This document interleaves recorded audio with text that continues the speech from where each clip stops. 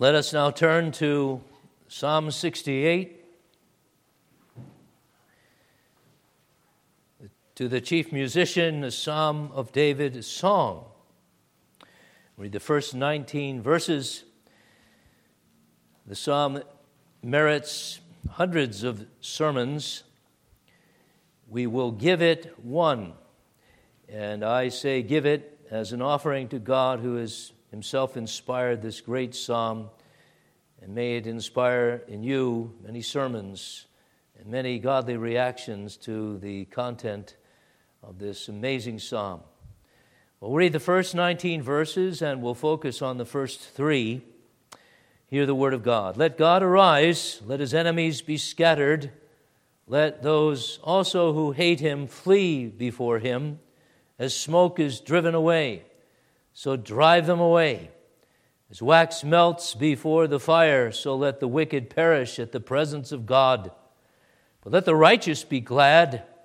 Let them rejoice before God. Yes, let them rejoice exceedingly. Sing to God, sing praises to his name. Extol him who rides on the clouds by his name Yah, and rejoice before him. The father of the fatherless, a defender of widows, is God in his holy habitation. God sets the solitary in families. He brings out those who are bound into prosperity. But the rebellious dwell in a dry land. O God, when you went out before your people, when you marched through the wilderness, the earth shook. The heavens also dropped rain at the presence of God. Sinai itself was moved at the presence of God, the God of Israel. You, O God, sent a plentiful rain, whereby you confirmed your inheritance when it was weary. Your congregation dwelt in it. You, O God, provided from your goodness for the poor. The Lord gave the word. Great was the company of those who proclaimed it. Kings of armies flee, they flee, and she who remains at home divides the spoil. Though you lie down among the sheepfolds, you will be like the wings of a dove covered with silver, and her feathers with yellow gold. When the Almighty scattered kings in it, it was white as snow in Zalman. A mountain of God is the mountain of Bashan. A mountain of many peaks is the mountain of Bashan. Why do you fume with envy, you mountains of many peaks? This is the mountain which God desires to dwell in. Yes, the Lord will dwell in it forever. The chariots of God are 20,000, even thousands of thousands. The Lord is among them, as in Sinai, in the holy place. You have ascended on high. You have led captivity captive. You have received gifts among men, even from the rebellious, that the Lord God might dwell there. Blessed be the Lord, who daily loads us with benefits, the God of our salvation.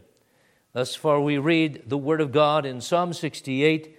Again, draw your attention to the 3 verses at the top of the psalm. Let God arise, let his enemies be scattered, let those also who hate him flee before him. As smoke is driven away, so drive them away. As wax melts before the fire, so let the wicked perish at the presence of God. But let the righteous be glad, let them rejoice before God. Yes, let them rejoice exceedingly. If, beloved, the battle is against the Amalekites, as we heard this morning, the battle of the church of all ages is against the Amalekites who represent the world, and it is the church's battle. This psalm is the church's battle cry.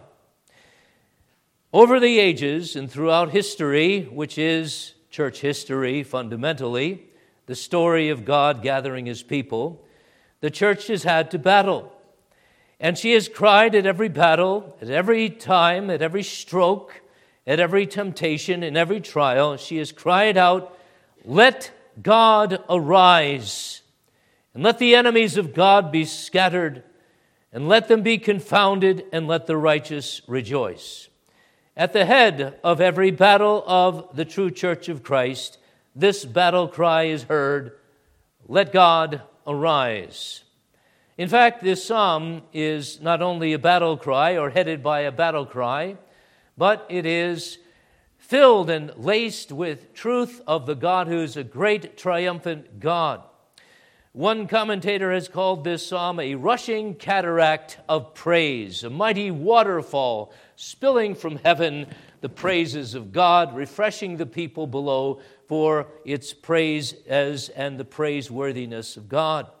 The entire psalm rehearses the march of God to victory. He rises up and he goes to victory, and the people of God rejoice. In fact, there's a rejoicing such that the kings of the earth shall participate in that celebration of God, and they too shall now be on the side of the people of God against the Amalekites, crying out in the battle, "Let God arise."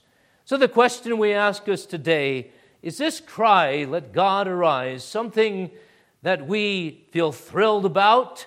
Is it something indeed that we are so happy about and happy to make as a church of Jesus Christ? Are you in churches where the battle cry is so expressed with joy, the joy of those justified by faith alone in Christ alone, the joy of knowing that God is our captain and our salvation in Jesus? We know the battle. Do we say the battle cry, "Let God arise"? And is this our happy militancy? Indeed, it needs to be, and this sermon is so that it might be. Now, I have 2 points in this sermon, all too short. Yes, all too short for to give justice to the text and to the psalm, but we will have to in the interests of time. But I have 2 points, and they arise from a translation difference, and that is this. In the Hebrew, there's a tense that could be translated present or future. And so we could read here, "God arises." Or we could read here in the first 3 words, "God will arise." Or we could read, "Let God arise." And so there can be here a declaration of truth, God rises, or God will arise. It's a prophecy. Or it could be something that is a prayer, "Let God arise." We're going to come from both those points of view. First of all, the prophecy, God rises. Secondly, the prayer, and I expand that second point into all of piety. It's prayer indeed, but a key part of this battle cry for those who make it by faith is joy.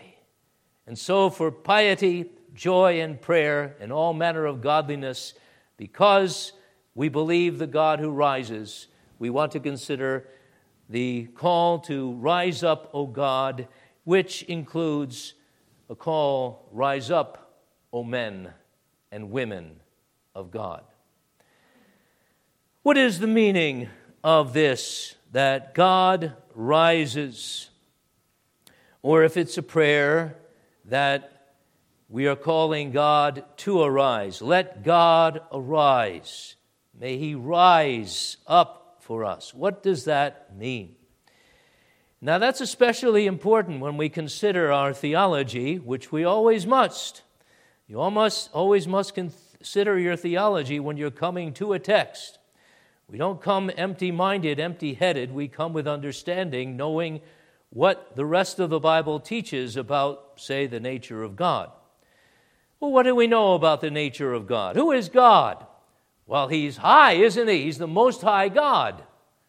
He is the Elyon, the Most High of all gods. There is no other God, which is what theologians call the transcendence of God. He's so far up that He's above all the creation, this mighty, vast creation which we're told is full of millions and millions of galaxies besides ours.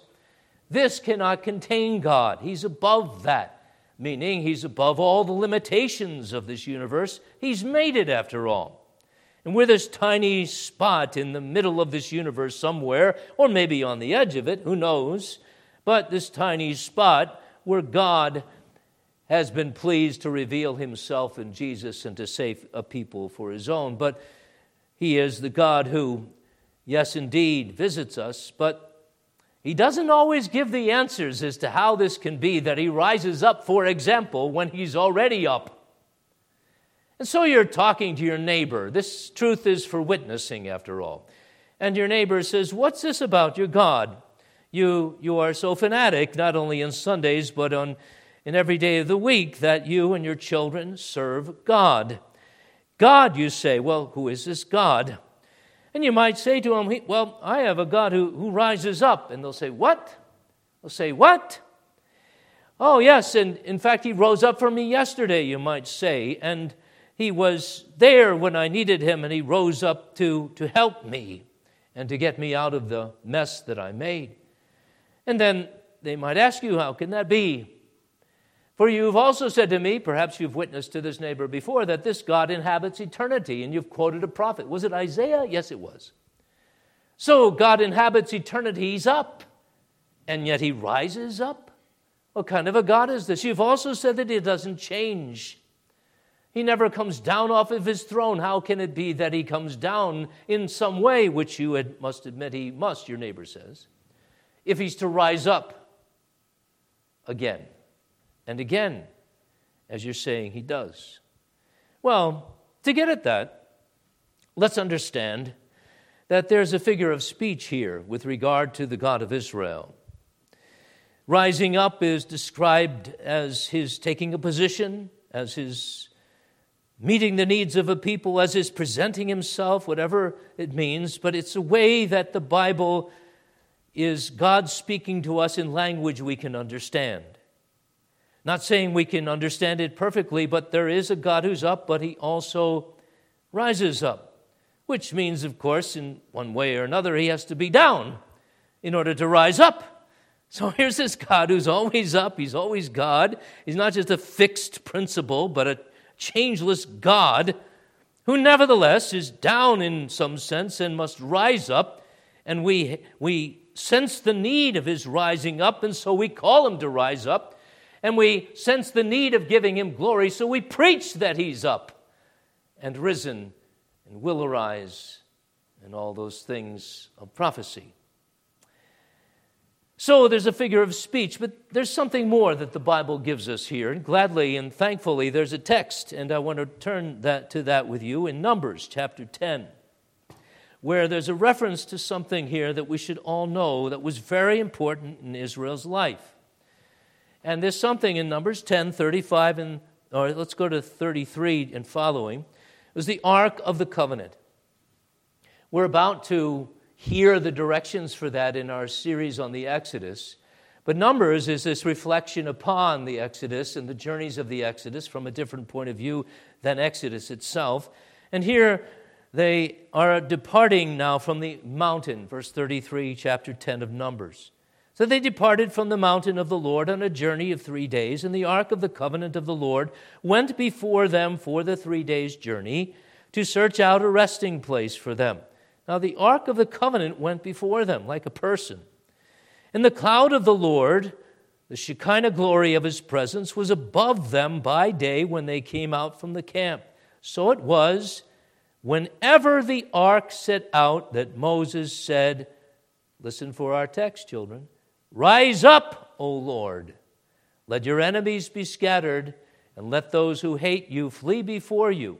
And when it rested, verse 36, he said, "Return, O Lord, to the many thousands of Israel." So you see, there's a reference here to what the Bible calls typology. And the typology is this: the way that God communicated to Israel as to little children in pictures and in ways that were symbolic of reality. There was an ark.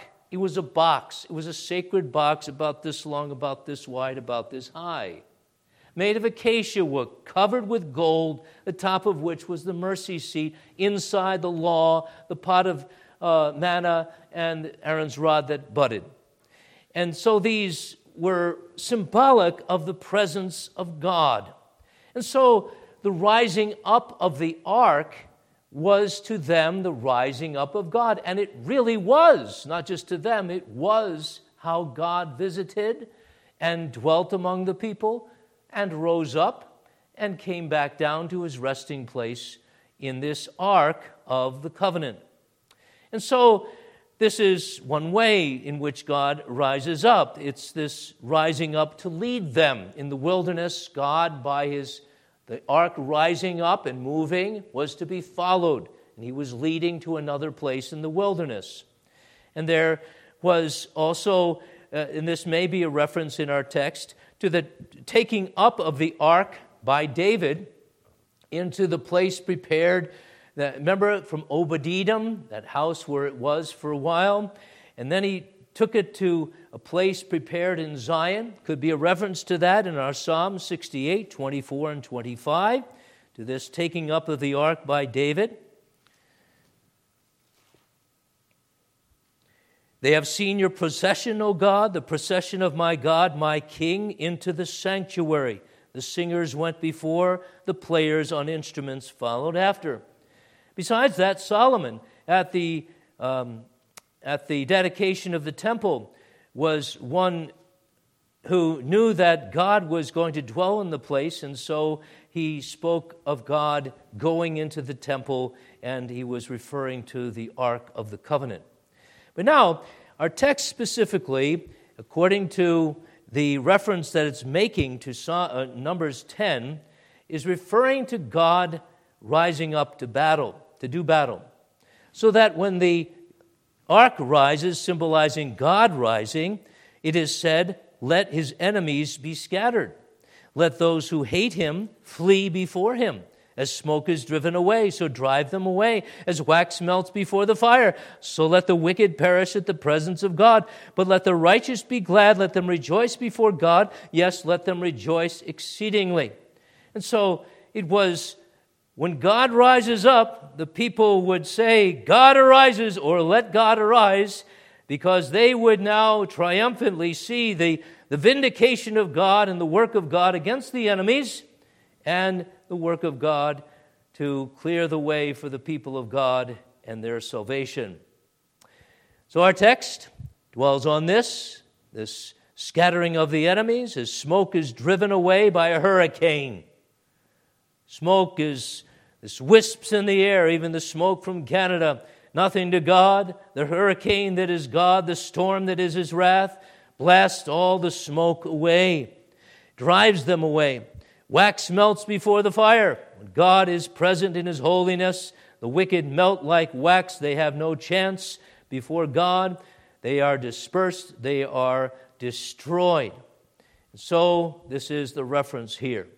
So now, this rising up, symbolized by the Ark of the Covenant, rising up into its resting place in the tabernacle or temple, rising up to lead the people in the wilderness in the cloud of glory, rising up for God doing battle, is this wonderful text that we have before us. It assumes, however, something that's maybe even more marvelous, and that's this: that before there was this rising up of God, there was this coming down of God to be with his own Israel. The ark is called, after all, the Ark of the Covenant.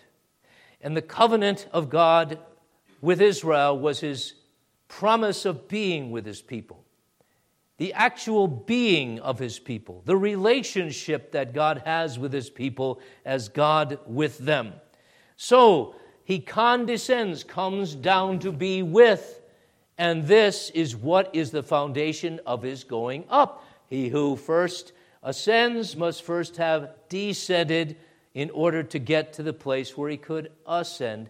And it's all about giving his saving help, providing his great presence to people like you and me, sinners, saved by his grace and the blood atonement typified in the shedding of the blood of the animals in Israel.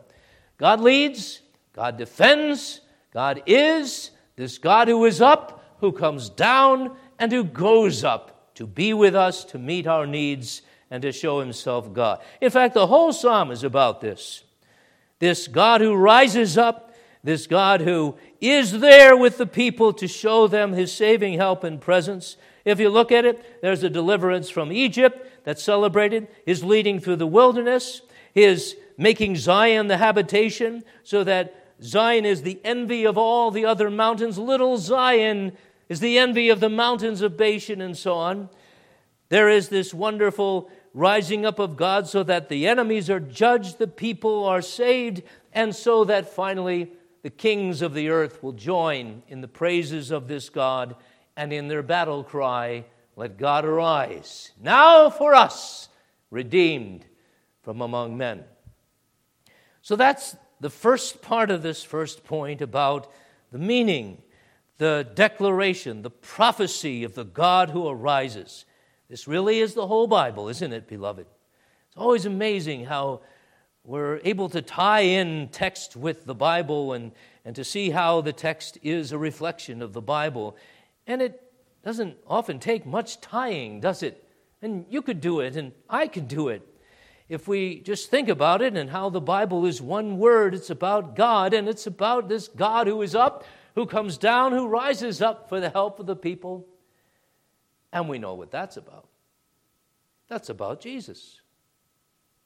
In fact, this text is referring to Jesus, to God and Jesus Christ revealed.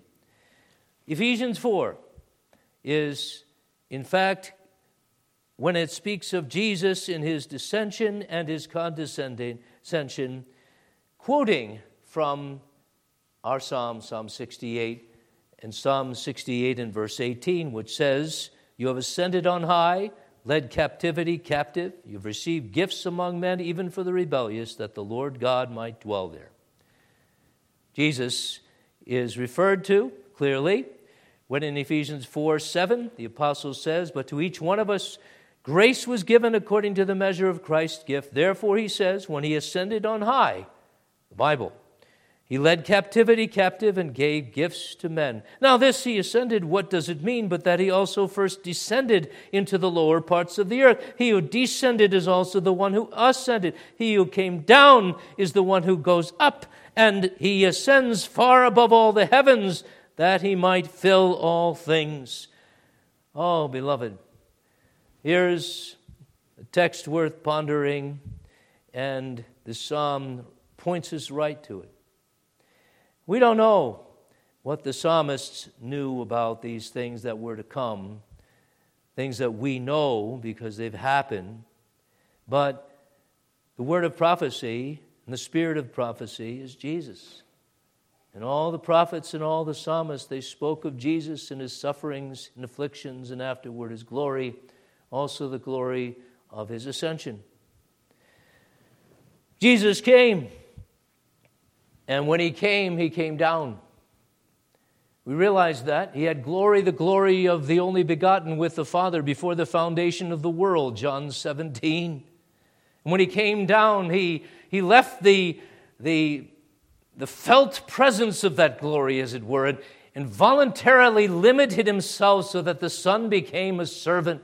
But to behold him tabernacling among us, John says, was to behold him who revealed the glory of the God of Israel. So we beheld his glory, the glory as of the only begotten of the Father, full of grace and truth.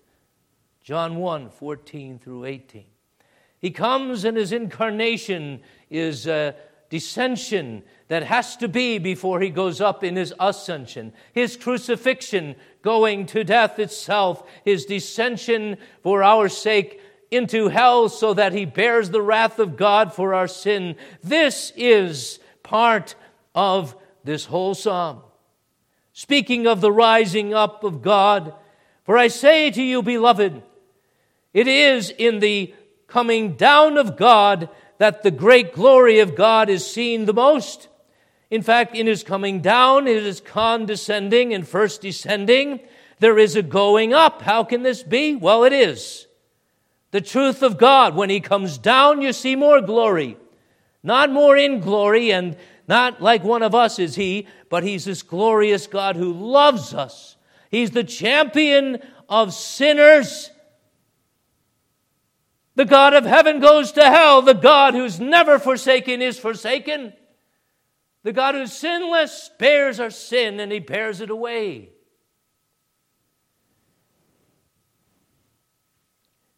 In the book of Acts, the rising up of the Son of God is something that's mentioned in Acts 3, in verse 26, in this way.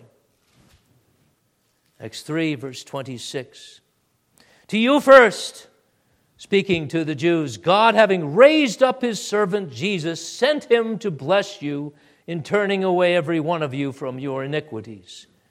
Could be that raising up of the servant Jesus is not referring, first of all, to the ascension, but simply to God's presenting Jesus. That's what happened.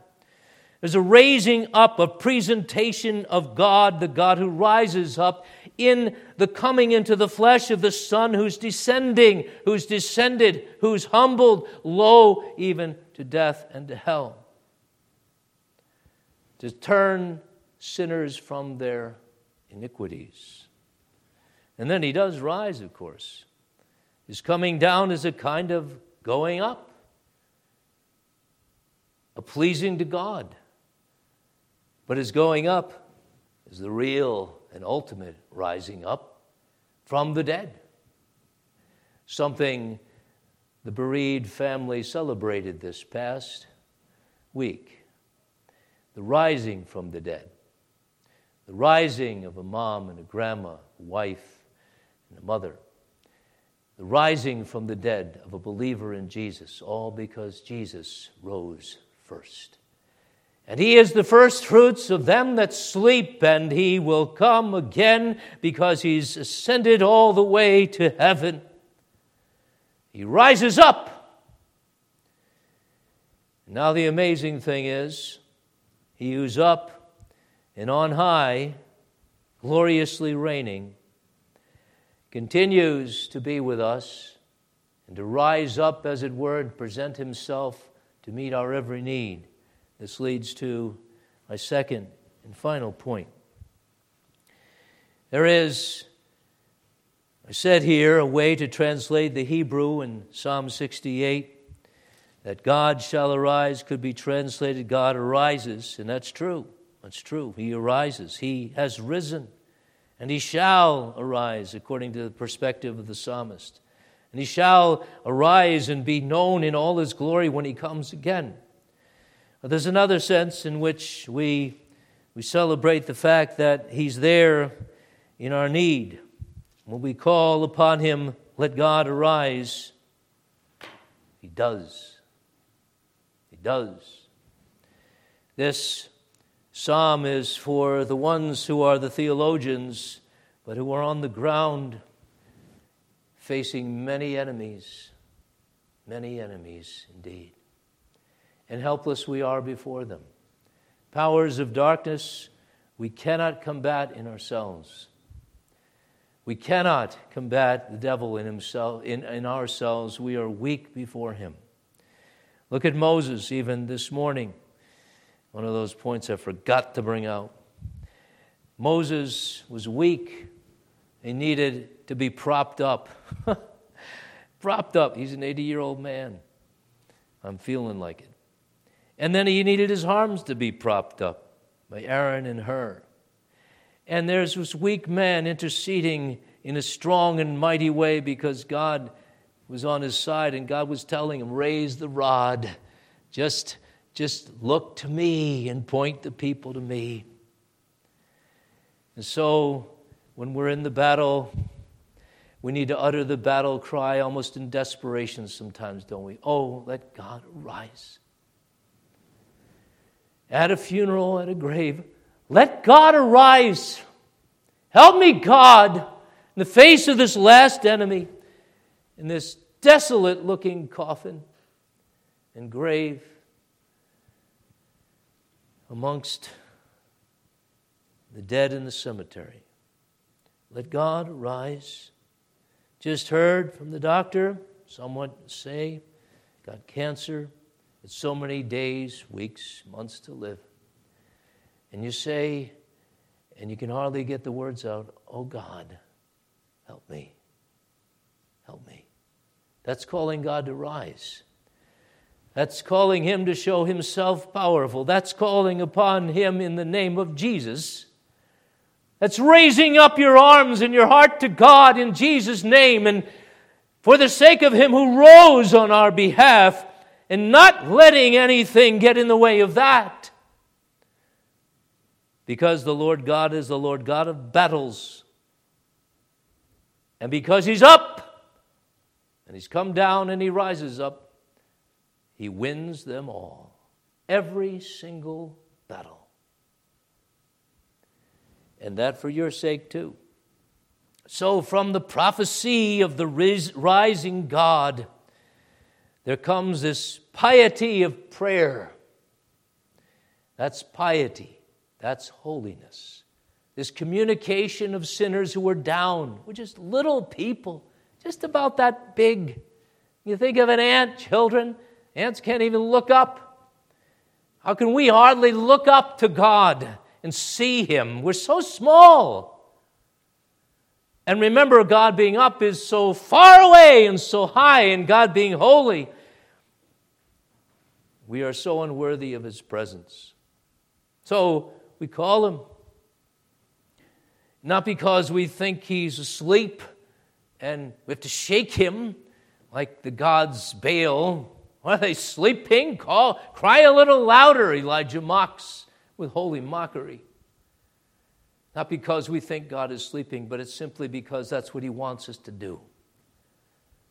He's God who's up. He knows we're down. He says, now lift up your prayers to me. Pray in my name, Jesus says. Be confident in my name, in the God who's up above and yet with you in the problems, in the nastiness, in the battles. Pray to Him and He will destroy your enemies. He will rise up. Remember when I was first converted? A hard time was sleeping because of dreams, movies I had seen, nightmares I had had, but continued to replay in my mind, temptations at night. And I remember praying to God, oh God, God of the night, help me. Defeat these temptations for me. Be thou there when I'm sleeping. Rise up and be over my bed. Be over my heart and my mind, my emotions. And God answered that prayer. And then later on, I remember 30 years later, I had to counsel another newly converted Roman Catholic brother about his dreams. And I said the same thing to him. You cry out, God arise. Help me in my night of terror, even. Terror. And God answers. He answers. Well, beloved. And we pray then that God would help us. But have you ever thought of this? That we would pray also that God indeed would have His enemies be scattered. That's part of this prayer, after all. We can't just pick and choose what we want to pray. Let God arise, help me. But we pray also, let His enemies be scattered. It's like the catechism that says, when you pray, let the kingdom of God come. It's so that the works of darkness are destroyed. You pray that, don't you? Hey, the works of darkness be destroyed, not just against you personally, but against God's enemies. Let His enemies be scattered. That's what you pray. It's not that we're now disobeying Jesus because we're not dealing here with our enemies. First of all, it's God's. God has enemies. The God who's up has enemies. Not that they're going to overthrow Him ever. Not that they're a challenge to God. He's up after all, and nothing on the earth moves Him because He's God immovable, unchangeable. And yet there's these enemies that He condescends to have and to make and to rise up before Him to show off the glory of His holiness, His justice, and His almighty arm. And He has an almighty arm, and He does. And His great heart to save sinners from the Amalekites. Whatever enemies you have. The enemies are described, after all, as those who hate Him. Their being enemies, their presence is like smoke, however, and like wax. It's really nothing. You ever think of that when you're praying for your enemies to be destroyed? That before God they're like smoke, wisps of air, and wax that melts before fire. You ever think of that? When your children come home maybe from school and they're tempted by false professors who go by the name of Christian with philosophies. Oh, maybe God didn't say this. Oh, maybe there's no hell for everyone and heaven for everybody. You ever think that those philosophies are like smoke before God, and like wax before God, they are as nothing, and one word of truth shall fell those mighty doctorates and double docks, those great learned men and women. You ever think that the great things and the great tides that are sweeping through the world are going to get at you? Think again. God is the God of tides. God is the God of times. God is the God of all societies. And He's ruling over the nations. Look at Psalm 2. That's why we have a battle cry, let God arise, because He sits in the throne, and he that sits in the throne shall laugh. Ha, ha, ha! At the machinations of the enemies who attempt to dethrone Him and who dare to touch the apple of His eye, that sensitive part of His eye. Don't ever try to touch the apple of the eye of God, the children of God. That's His challenge to the wicked. They will be destroyed like smoke driven from the hurricane and wax melting before the fire of God. Pray in this way in light of the battle.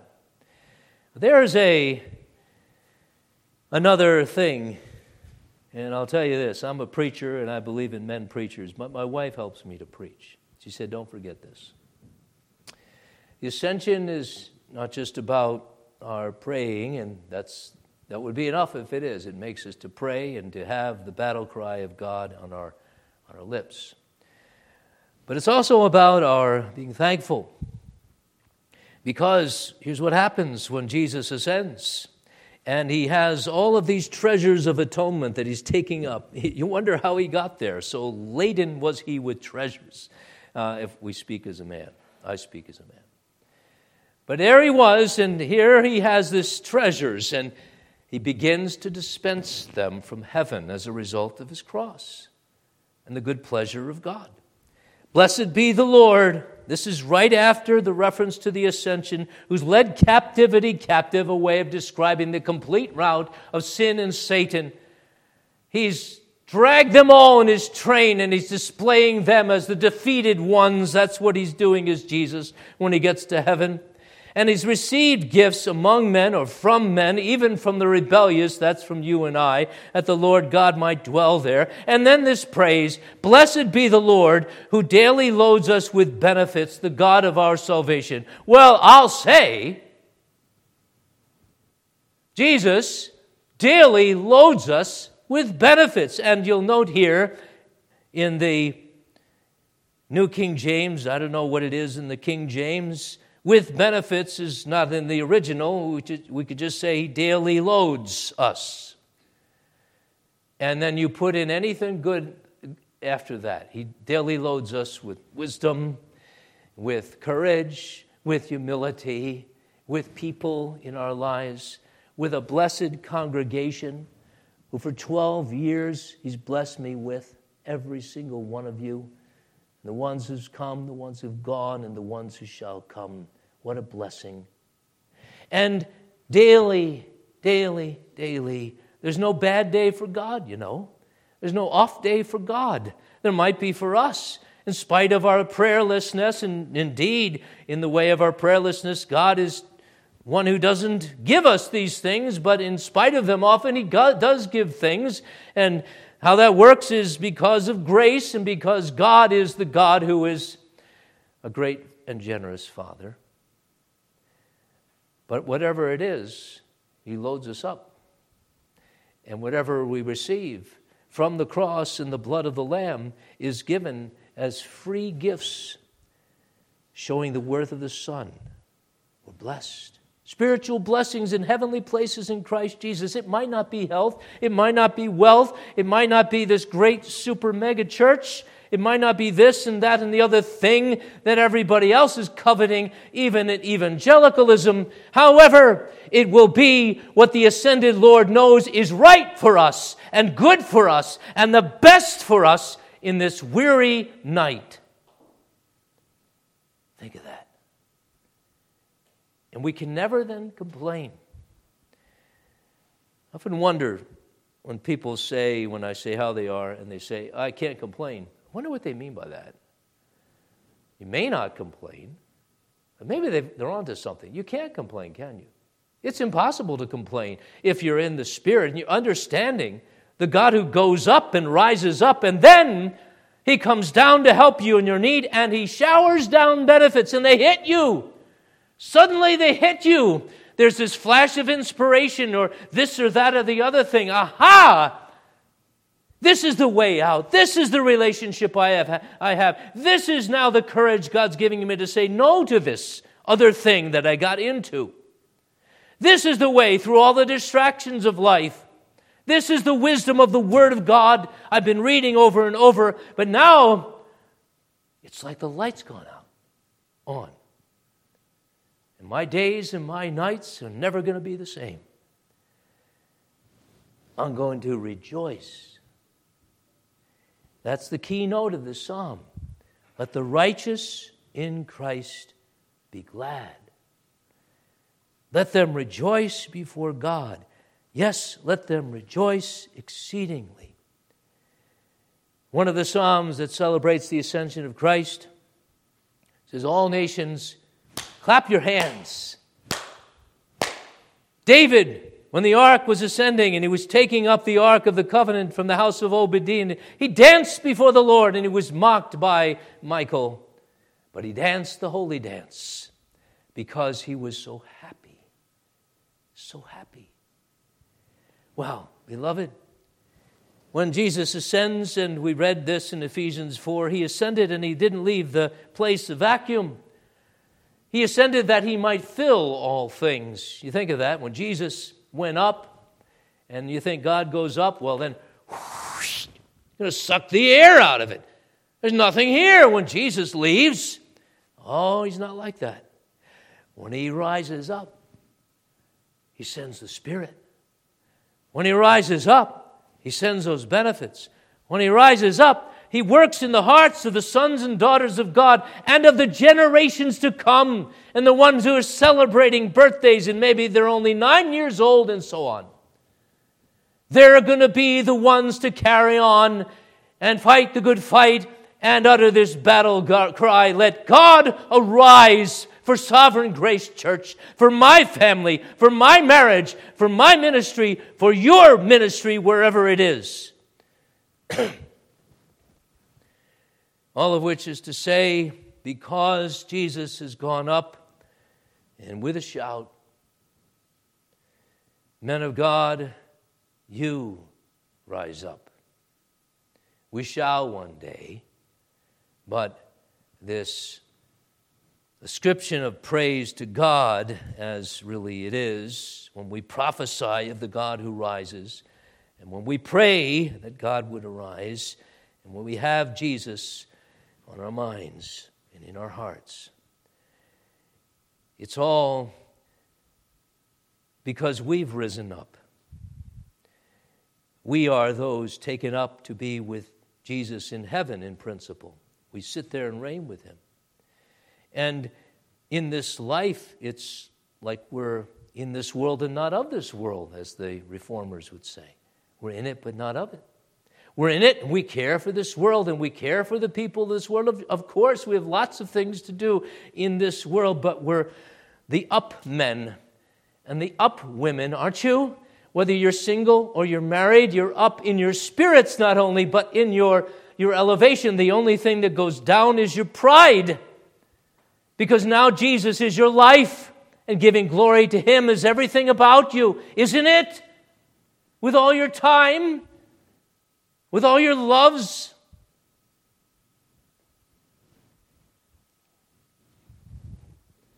God has gone up with a shout. God is the God who's risen, in living and in dying. Let us so be glad that God gets the glory in the piety and praise of His people. That's you. Rise up, Church of God. Your God is risen. Amen. Father, we pray that you would bless and keep us in the hollow of your hand. in the truth as it is in Jesus, in the faith. We pray, Father, that the words we've stammered may nevertheless be true and truly go into our hearts. May it elevate our spirits. May it be for a raising of us up who were cast down, a bringing of us back who were wandering away, and a direction to us who were wandering and aimless. God, we pray, receive all the glory. No glory to man. Receive all the glory. God who is up, God who is on high, and God who is coming again. We pray your kingdom come, O God. Come quickly. And until that comes, we pray to be those zealous for your cause, fighting the battles of faith and crying out the great battle cry, let God arise. Amen.